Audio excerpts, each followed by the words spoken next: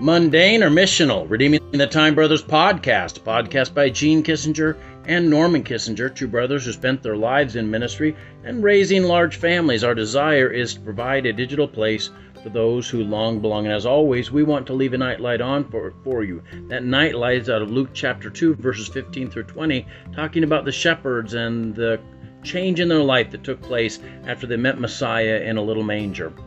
It says, "And it came to pass, as the angels were gone away from them into heaven, the shepherds said one to another, Let us now go even to Bethlehem to see this thing which has come to pass, which the Lord hath made known unto us. And they came with haste, and found Mary and Joseph and the babe lying in a manger.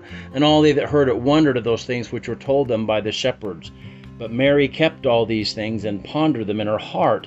And the shepherds returned, glorifying and praising God for all the things that they had heard and seen as it was told unto them." Our pastor, Pastor Andy, this morning talked about in Luke chapter 2 how the shepherds started out with a mundane day and went away missional. They went away with a purpose in their life.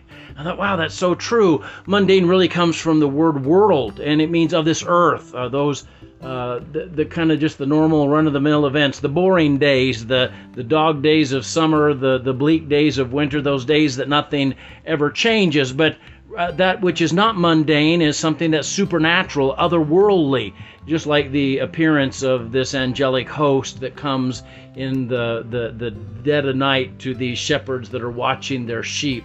It must have been an incredibly exciting time to experience something otherworldly, something heavenly coming down and changing everything for them. And it radically transformed them. It wasn't just kind of oh wow, that was really weird, I wonder what that was about. Instead, it turned them into the earliest missionaries, where they're going and telling other people the gospel, good news about a Messiah that cared enough to come into this sin-cursed world to deliver us. He came to seek and to save that which was lost, which is me and you. And he came to deliver us from a destiny in hell to a destination of heaven. Man, that's good news. And I wonder if maybe sometimes in the doldrums of our life, maybe we've lost the understanding that God intended us to be missional, to tell what happened, to tell our part of our glory story, how God intervened in our life, saved and transformed us, and help others to meet Messiah the way the shepherds met Messiah, and that they too could become missional, and we begin to see the kingdom of God extended around us as we all engage in this work of the gospel. Boy, let me challenge you this year to share your faith with those around you, to tell the transformation that took place in you the moment you got saved. And if you haven't gotten saved, repent of your sins. Believe that Jesus Christ died on the cross for your sins. Trust Him as Lord and Savior of your life.